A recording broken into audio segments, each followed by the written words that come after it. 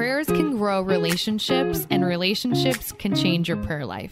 That's real. And I'm Hannah Lynn. I started praying Colossians 3:12 through 14 over my relationships. And this is what I found. There's 3 ways your relationships can change because of prayer. First, if you're lonely, pray for a friend who's seeking after Jesus. You'll be surprised who God brings into your life.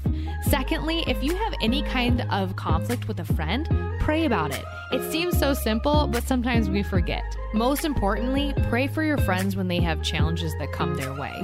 Then when God shows up and answers their prayers, it's your prayer too. Praying about your friendships can be an opportunity for God to grow your faith.